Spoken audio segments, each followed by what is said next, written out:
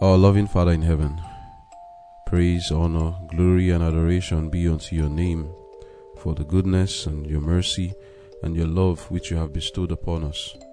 We are grateful to you for giving us the privilege to be among the living. We thank you for even providing for us all the basic necessities that we need. Thank you for security and peace that we enjoy. Thank you for guidance and protection. Thank you for the ministry of the Holy Spirit and the holy angels on our behalf and that of our Lord Jesus Christ. All these provisions made to make man more better than he is, Lord, we are grateful and say all honor be unto you, O Lord. This morning we bring ourselves to you for consecration. We pray, Lord, that the words which you will be speaking to us shall inspire in us the Spirit of God, that we shall be possessed of your Spirit and that we shall live for you today. Put your words in our mouth that we may be able to bless all who would listen to us. In Jesus' name I've prayed. Amen.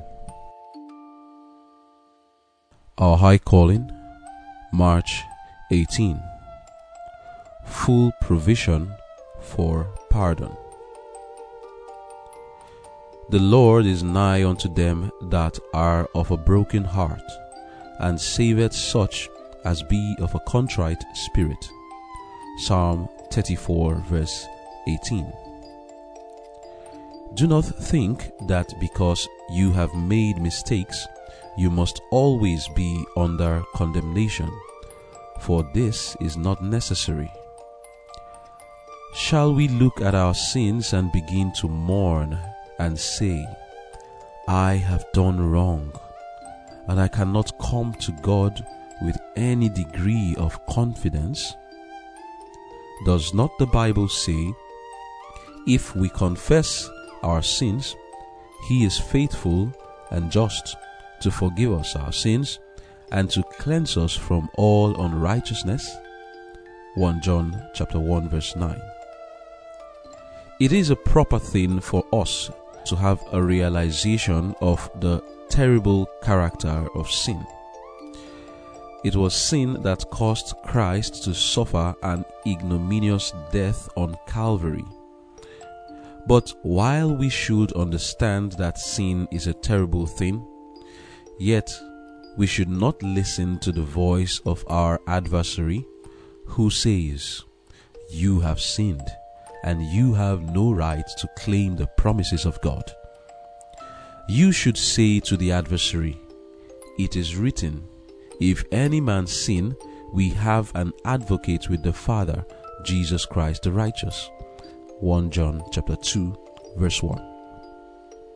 The psalmist says, I acknowledged my sin unto thee, and mine iniquity have I not hid. I said, I will confess my transgressions unto the Lord, and thou forgavest the iniquity of my sin. Psalm 32 verse 5. This is the kind of experience that we should have. David was pardoned of his transgression because he humbled his heart before God in repentance and contrition of soul, and believed that God's promise to forgive would be fulfilled. He confessed his sin, repented, and was reconverted. In the rapture of the assurance of forgiveness, he exclaimed, Blessed is he whose transgression is forgiven, whose sin is covered. Blessed is the man unto whom the Lord imputeth not iniquity, and in whose spirit there is no guile.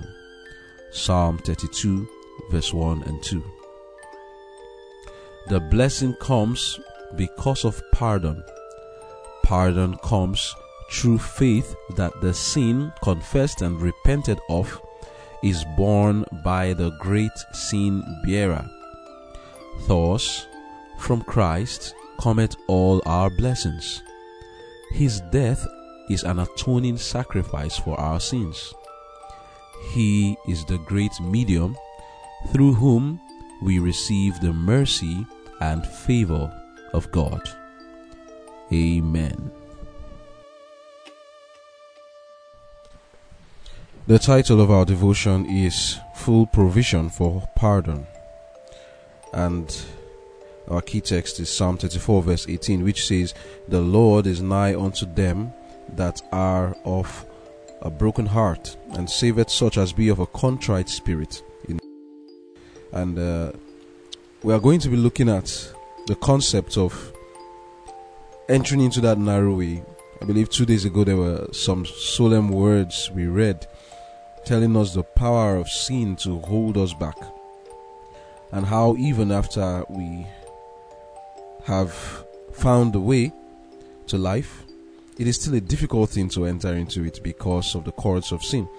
But God will have us understand how to break the cords of sin, and I believe that today's devotion will help us to know how to break the cords of sin. I'll be talking about faith, feeling, and how to take hold of the promises of God and gain the victory. The Bible tells us in 1 John chapter 5 verse 4 that whatsoever is born of God overcometh the world, and this is the victory that overcometh the world, even our faith. Paul, in the book of Ephesians chapter 6, using the symbols of weaponry, I believe reading from verse 12 downwards, he was explaining the weapons of our warfare that we use to overcome the devil. And one of the weapons mentioned is again faith.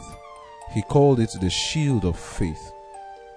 In 2 Corinthians, reading chapter 10, reading from verse 5 or so, talks about the weapons of our warfare not being carnal, but are mighty to the pulling down of strongholds. Why am I going through all of this?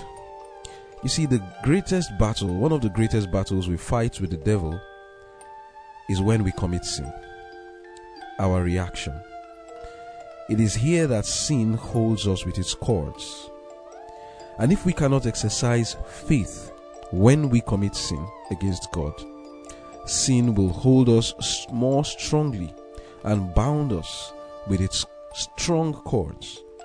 And that's why that Bible passage we read in the book of Proverbs chapter 5, reading verse 21-22, it talks about the wicked will be taken with his iniquity, that is, the iniquity of the wicked shall hold him. He shall be held with the cords of his sin. One of the ways that sin holds us with his cords is through our feelings. Through our feelings. Here in this devotion, the first paragraph says, "Do not think that because you have made mistakes, you must always be under condemnation, for this is not necessary." Now, after Satan has made someone to sin, made you to sin, or us to sin, anyone, he then builds on what he has done to cause us to sin by telling lies about God, making us to cherish wrong feelings about God's attitude towards us, and all the while, the effect of this is that sin holds us with its cords so that we don't leave him. Let me read something for you from the book Ye Shall Receive Power, so that you understand how sin holds us with its cords and how to break off from it with faith. I'm reading Ye Shall Receive Power, page 61. I'll be reading from the second paragraph, page 61, paragraph 3. Paragraph 3 says, "But how many do not pray?" That is, after they have sinned. They feel under condemnation for sin, and they think they must not come to God until they have done something to merit his favor, or until God has forgotten about their transgressions.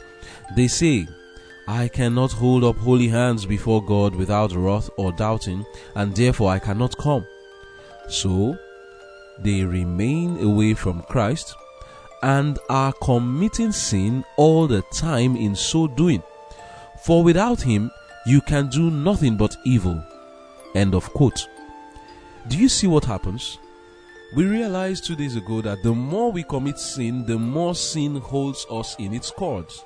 But how do we continue to commit sin? We continue to commit sin by staying away from Christ. How do we stay away from Christ? By cherishing a wrong feeling, a wrong belief that because we have sinned against God, we cannot come to Him with confidence, we cannot pray and ask for forgiveness, that we want time to pass so that He will forget our sins, and so that we will feel more confident to come before Him after some time has passed.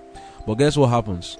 While you are waiting for time to pass and you don't ask for forgiveness and you don't pray, you start to avoid prayer meetings, start to avoid religious responsibilities that are given to you. Someone calls you to officiate in church because you felt you sinned this morning or yesterday. You say, no, give it to someone else. Why are you saying give it to someone else? Because you feel under condemnation. You have not prayed for forgiveness. And why haven't you prayed for forgiveness? You feel that God cannot forgive you. And that is a lie. So sin will hold us with this lie. The devil comes to lie to us, telling us that we cannot come to Christ. But guess what? All the while we are staying away from Christ, like we read here, we are committing sin all the time in so doing. Not just that our staying away is a sin. Our staying away is a sin, yes. But more than that, the more we stay away, the more we are enticed to go back into that sin.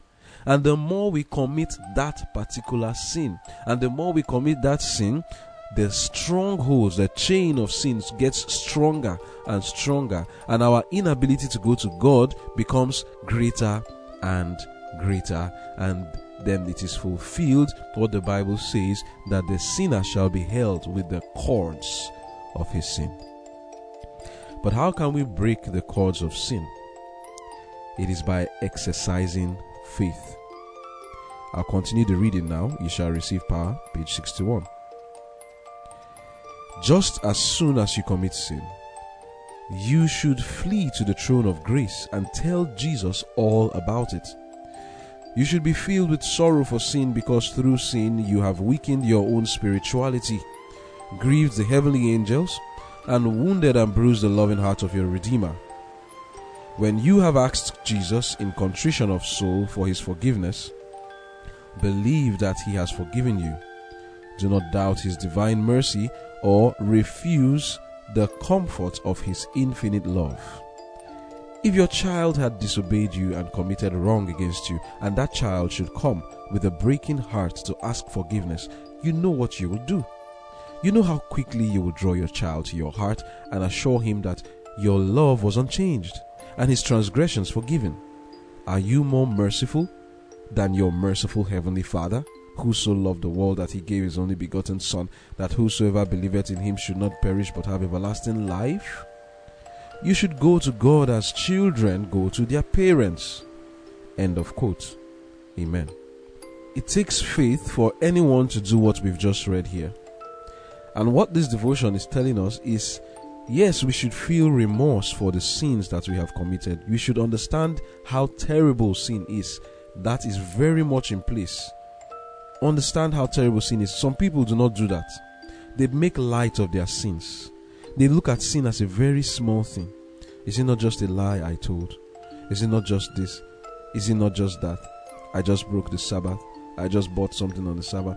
And all the while trifling with their sin, looking at it as a small matter. There is no sin that is small. Every sin is terrible, because every sin would cause the death of our Lord and Savior Jesus Christ. But having understood this, we are not to go beyond that and feel that because sin is terrible, therefore the blood of Jesus is not enough to cleanse it, or therefore so terrible that we cannot come to Jesus with our sins and receive pardon from Him. When we do that, we are not exercising faith. We are being presumptuous.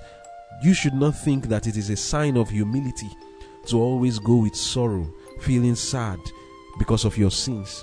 That is a sign of lack of faith. If you feel sorrow for your sins, yes, it's in place, but you are to rejoice after, not before, after you have asked for forgiveness from God, knowing that He has forgiven. And what is faith?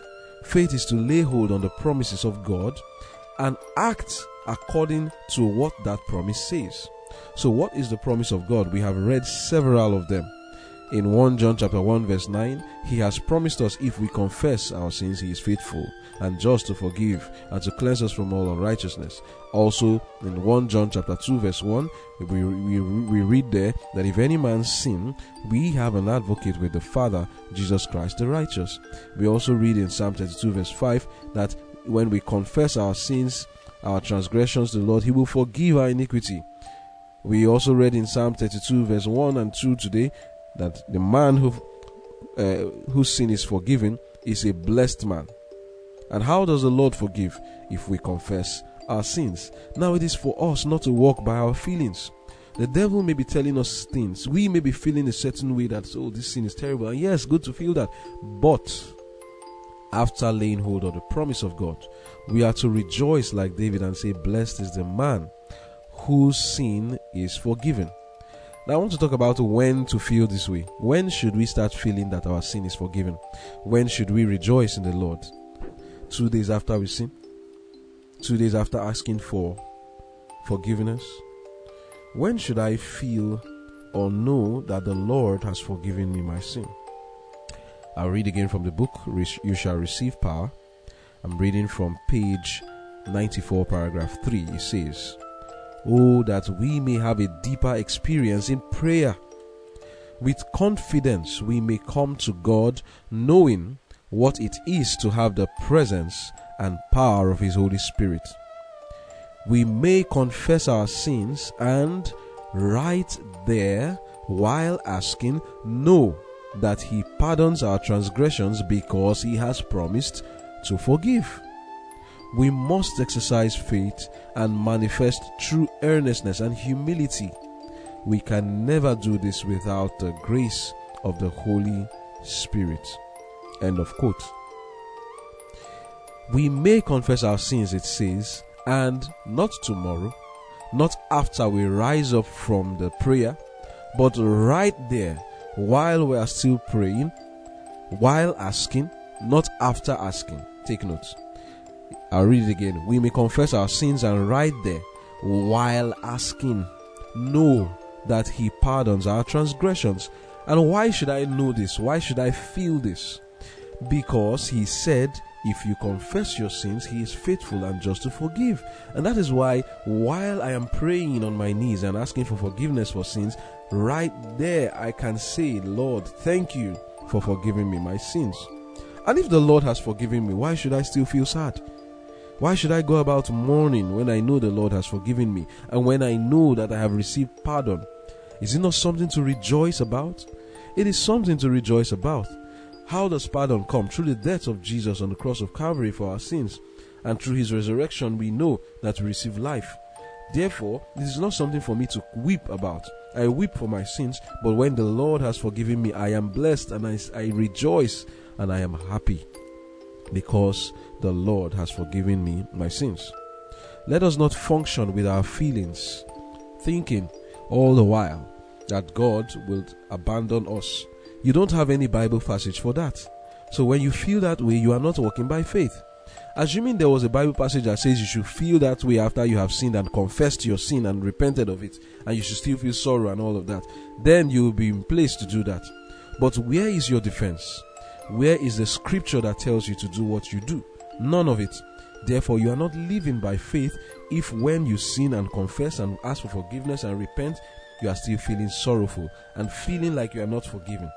That's not living by faith. You are not overcoming the devil. You are not, when you do that, you are not breaking the cords of sin. You must take your privilege. Some days ago, we studied a devotion that was titled taking something about our privilege. Chosen of God, yes, that was what it was. I think the chosen of God. It says in the first paragraph in that devotion, our High Calling, page 77, paragraph 2 here, it says, many have confused ideas as to what constitutes faith, and they live altogether below their privileges. They confuse feeling and faith and are continually distressed and perplexed in mind, for Satan takes all the possible advantage of their ignorance and inexperience. And we read further that when Satan takes this advantage, they are lost because they could not exercise faith. They did what they were supposed to do in asking for forgiveness. They did what they were supposed to do in confessing, but they did not receive the forgiveness from God, and all the while Satan will keep assailing them and they will keep going back to their sins. It is our privilege that while asking for forgiveness for sins, we should know we are forgiven. And if you know you are forgiven, you should feel forgiven. And if you feel forgiven, you should rejoice that you are forgiven. Now, something more I want to talk about, which I think perhaps may be more dangerous about this matter, when we do not exercise faith to receive forgiveness. Something more dangerous is the way we treat our brethren. You see, when you feel that the Lord doesn't forgive you immediately, what is dangerous about it is that you also will not rise higher than what you think about God. You would also feel that you shouldn't forgive people immediately. You would also feel that people who sin against God should not come to church, that they should not participate in church activities because of their sins, even when they have repented. You will treat people with the same character and attitude you think the Lord treats you, because you cannot rise higher than your concept of God. That is a general principle of the mind. The mind can never rise higher than the concept it creates of God, that the concept it accepts of God. You will never rise higher. You will keep looking at people with such a terrible mindset, looking at them with condemnatory eyes, and you will not permit them to rise from their sins. While God has forgiven them, you will keep harboring some kind of ill feelings about them because of their sins. Whether they've repented of it or not, you will feel, oh, you need some time. Stay away from God for a while. Is that the right way to treat people? Of course it's not the right way, but because when you sin, you feel like you should stay away from God for some days so that He will forget about it. You feel like, oh, if somebody sins, why is he coming to church? Why is he participating in this activity or that activity? Why is he even praying in the first place? What gave him the effrontery to even pray? Is it not this man that sinned? Why is she or he? Why are they even going on their knees to pray after they sinned, and then they are going on their knees to pray? You feel like they have no right to do that because you feel you have no right to do that when you sin against God, and therefore you apply that to others, all the while abusing people and mistreating them and denying them their privileges. You see, you must rise higher than that. Understand that God is not like you. You are the one who have created such a concept of God in your mind, and you must drop that your preconceived idea and accept the truth about God. And what is the truth about God? The truth is that if you sin, right there, immediately you sin, ask God for forgiveness, and right there, while you are still asking, believe that you are forgiven and know that you are forgiven, feel that you are forgiven, rejoice because you are forgiven. And when people sin against God, it is not for you to put your mind into their mind and tinker there, say, no, this person has not repented, and even if they repented, they should stay away from God for a while and all of that. It is not for you to do that. You should easily forgive, just as easily as the Lord forgives you. I pray that God will give us the grace to rise high to this concept, so that we can use the shield of faith to break the cords which sin has in our lives. Do not allow sin to hold you back from God, and so that you don't confess and pray to God, because the more it holds you back, the more you continue in the sin, and the more it holds you with a stronger chain and stronger cord, and that is how you'll be destroyed.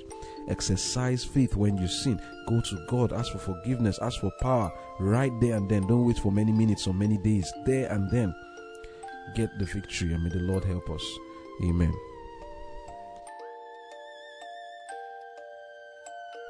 From the Bible passage which says in 1 John 1:9, if we confess our sins, He is faithful and just to forgive us and cleanse us from all unrighteousness.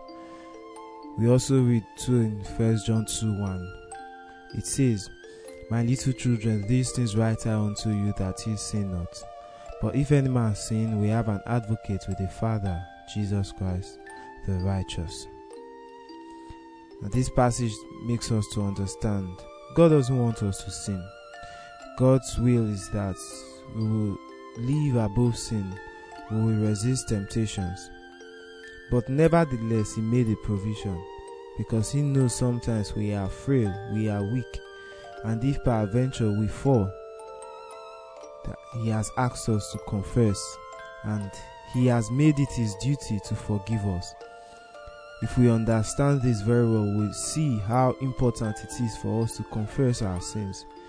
He doesn't look at it as something he would want to do or not. No, God has made it his duty that if we confess our sins, he will certainly forgive us. The Christian life is likened unto the soldier. If the soldier is in the battlefield and something happens, maybe the enemy shoots at him, he doesn't say, "Oh, I have been shot, let me just relax." No, he knows that if he tries to relax, then the enemy may kill him. But rather, he forgets that pain and goes on to the war. So we as Christians also, when Satan may shoot at us, when he may make us fall, we will be like the soldiers that we will forget that and move on. Yeah, we know the major thing here we all have to struggle with is the condemnation of sin, the guilt. Because sometimes there are kinds of sin we might have fallen into that it will make us feel, indeed we have wronged God and God cannot forgive us. But it is not so. In the book Mind, Character and Personalities, Volume 2, page 539, paragraph 5, it says, "I find that I have to fight the good fight of faith every day. I have to exercise all my faith and not rely upon feeling. I have to act through though I knew the Lord. I have to act as though I knew the Lord heard me and would answer me and bless me. Faith is not a happy flight of feeling. It is simply taking God at his word, believing that he will fulfill his promises because he said he would." So faith is above feeling. So we may feel discouraged, but since God's word has said we should not be discouraged, then we should not be. So same thing, as he has promised that he will forgive us our sins, whenever we fall into sin, we should confess, and since we believe in his promises, we should move on. Yes, Satan may bring the suggestions, the thoughts of our guilt, but God is greater than sin himself. God is able to forgive us. So we should not allow our guilt to pull us down. No, we should take upon God's word and we should move on. So it is good we understand that indeed Christ has made full provision for pardon. So the next time we are beset with temptation and we find ourselves already in sin, we should not remain there and think that because we have made the mistake, then we will always be under condemnation. No, we should not. We should rise up, as Christ says, take up our cross and follow him. So I pray God helps us. I'll read from the second paragraph, which says that, "Do not think that because you have made mistakes, you must always be under condemnation, for this is not necessary." These writings, it really resonates with me, because as soon as I make mistake, I go against an express command, I immediately will say to myself, my probation is over. That act right there was the last opportunity for me, and I just blew it. I am finished. Remorse, guilt, and sorrow and shame will just begin to overthrow reason, and my conscience will be troubled, and they tend to blot out the promises of God from my mind. Satan tempts us to sin and then tempts us with the thoughts that God is very angry. He brings to my mind Bible passages like Ananias and Sapphira. The next thing he intends to see happen is that I will just run away from the wrath of an offended God, because God cannot forgive me anymore. That's his plan. And I say that most times we do struggle to understand God's part in this controversy, Psalms 103 verse 8. He said, "The Lord is merciful and gracious, slow to anger, and plenteous in mercy. He will not always chide with us, neither will he keep his anger forever. But the mercy of the Lord is from everlasting to everlasting upon them that fear him, and his righteousness unto children's children." You see here, it says that God's anger is not forever, but his mercy is from everlasting to everlasting, to such as keep his covenant, and to those that remember his commandments to do them.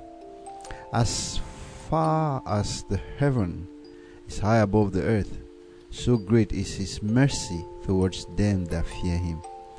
As far as the east is from the west, so far had he removed our transgressions from us. Like as a father pitied his children, so the Lord pitied them that fear him. And Jesus came all the way from heaven to tell us, to remind us that he did not come to condemn the world, but rather that the world through him might be saved.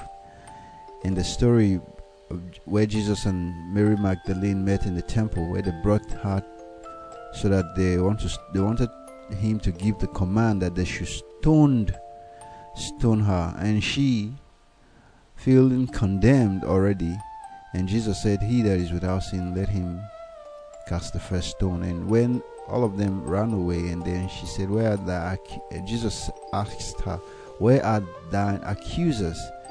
And she said, "Nobody's here." And then he said, "Neither do I condemn you."